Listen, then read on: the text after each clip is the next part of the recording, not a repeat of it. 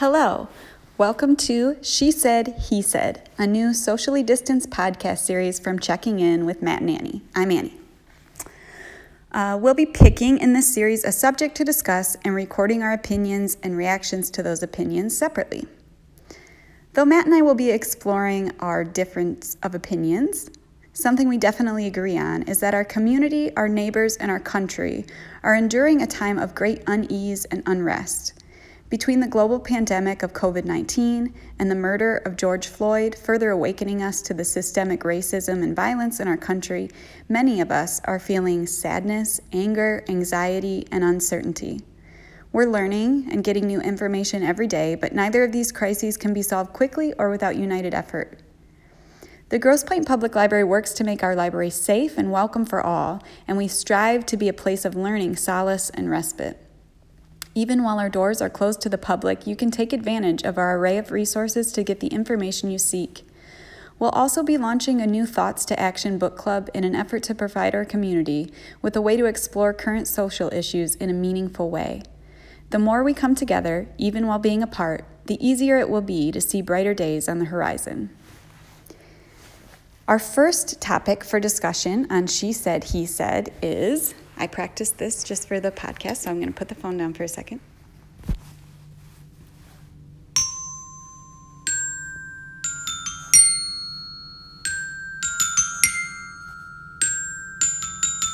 Oh, shoot. One more time.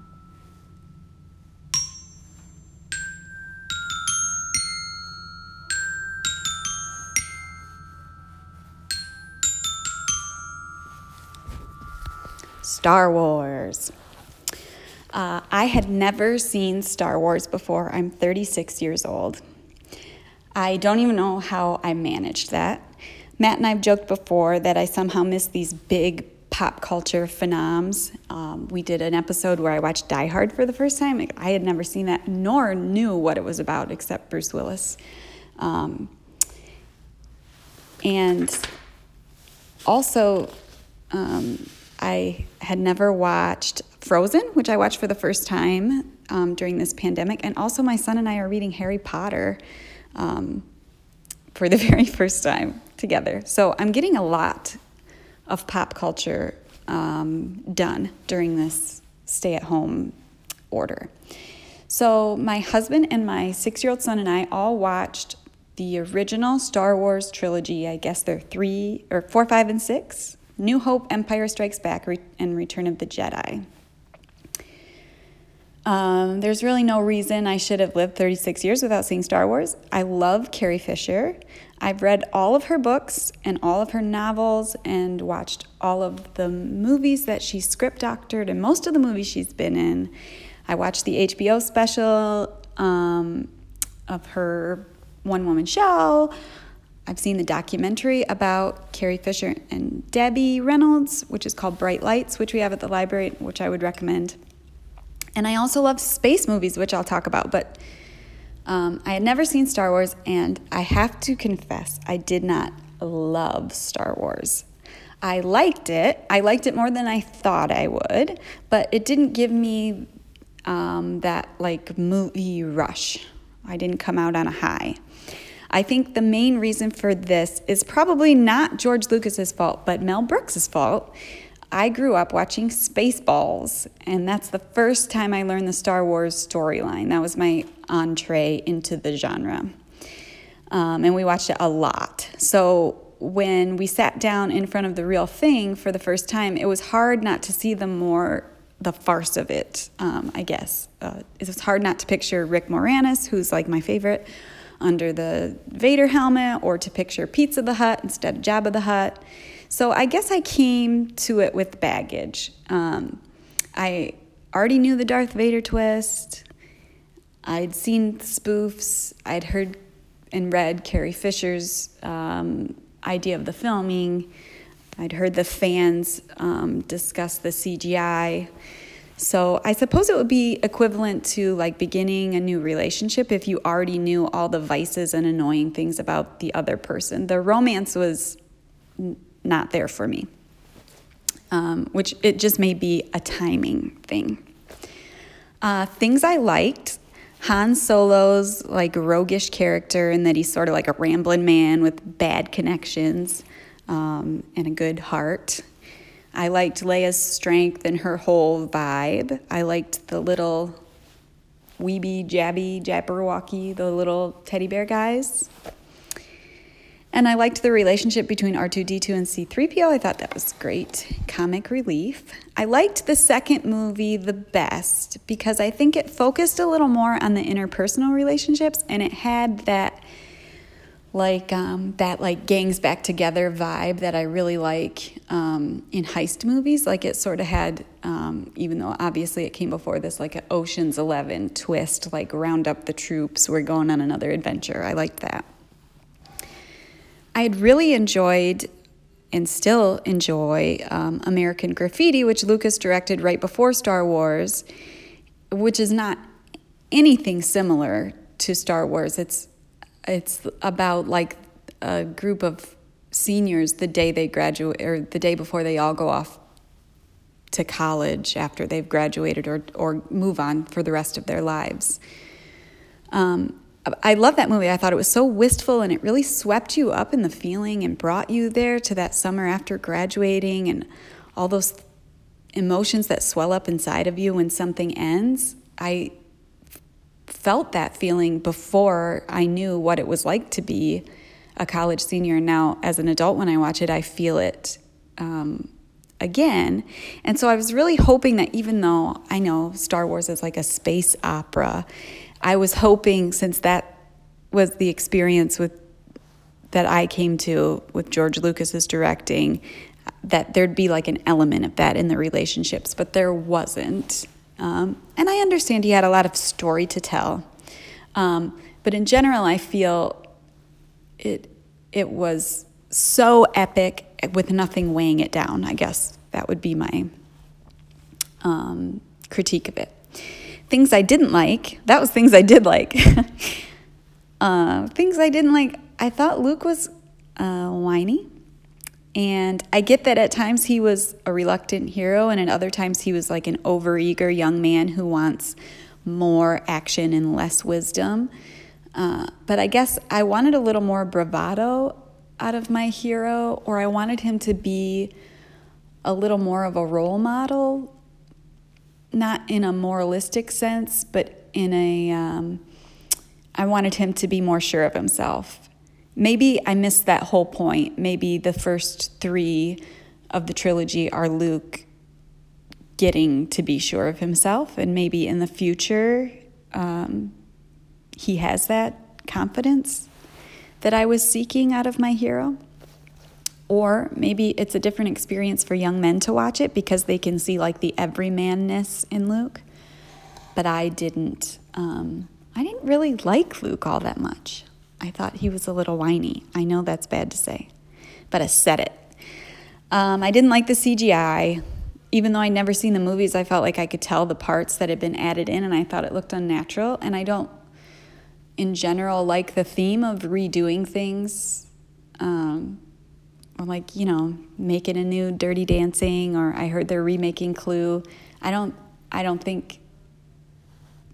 think that it was an artistic expression of the time, and you should leave it be.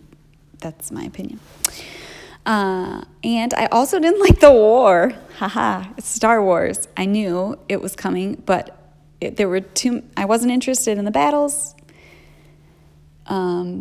Again, I thought there was just too much big right and wrong and bad and good, and not enough humanness and relationships and like intricate, the shading of all of that to weigh the story down. I didn't watch the other trilogies, so maybe that happens in the other movies. I'm not sure. So I mentioned before that I love space movies.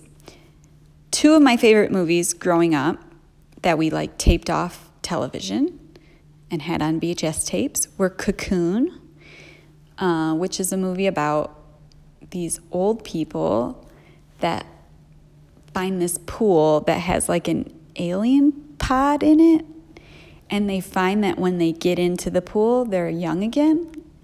And then the aliens, they come across the aliens, and Steve Guttenberg's in it, and the guy from like the Quaker Oats commercials with the big mustaches in it. It's a really good movie. And then Batteries Not Included, which I haven't watched in a long time, so I don't know how it holds up, but Dame Jessica Tandy's in it, and a bunch of people are about to get evicted from their apartment, and these like little robot aliens somehow help them.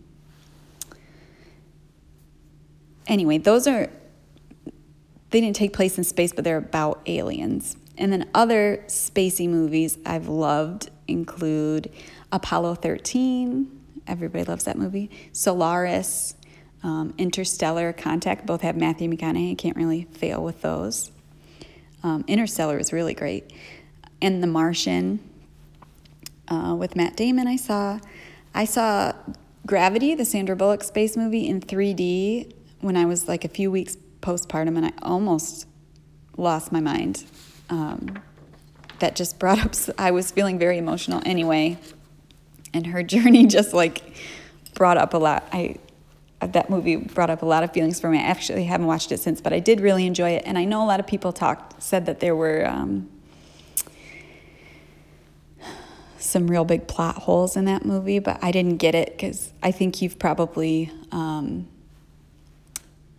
gotten from what I've said so far that I'm in it for the emotional investment, so I missed any plot holes. I also liked Armageddon as a teenager, and I love that Aerosmith song, and I love to this day Liv Tyler. I'm guessing that story doesn't hold up as well now. And I think even someone told me that not Matt Damon, Ben Affleck mentions it in the like director's cut if you listen to his narration of Armageddon. Why would they train oil drillers to be astronauts instead of just training the astronauts who already knew how to go to space, how to like drill? That doesn't hold up. But anyway, I liked that movie. And then another movie I just saw recently that I would recommend to everyone, it was so good, was Ad Astra by Brad Pitt. I read an article that said that Brad Pitt was like a character actor trapped in a leading man's body. Only to say that he was capable of so much, but he like has these amazing looks. And so he kind of gets trapped in that leading role.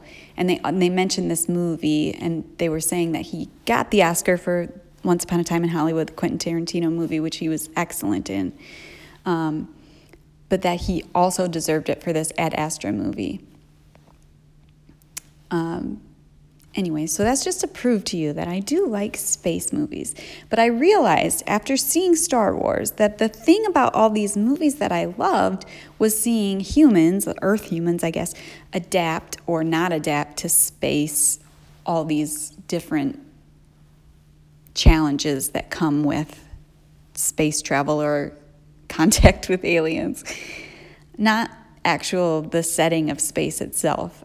I realize that's not what pulls me in. It's always the human part that stirs something in me, like George Clooney thinking about his wife in Solaris, and Sandra Bullock remembering her daughter in Gravity, or the old people in Cocoon making the choice between getting their youth back and leaving their families. And then just like the power and the strength of human will in Apollo 13. Like what we can do when we all come together. And in Star Wars, they're all living in space or in this another galaxy far, far away.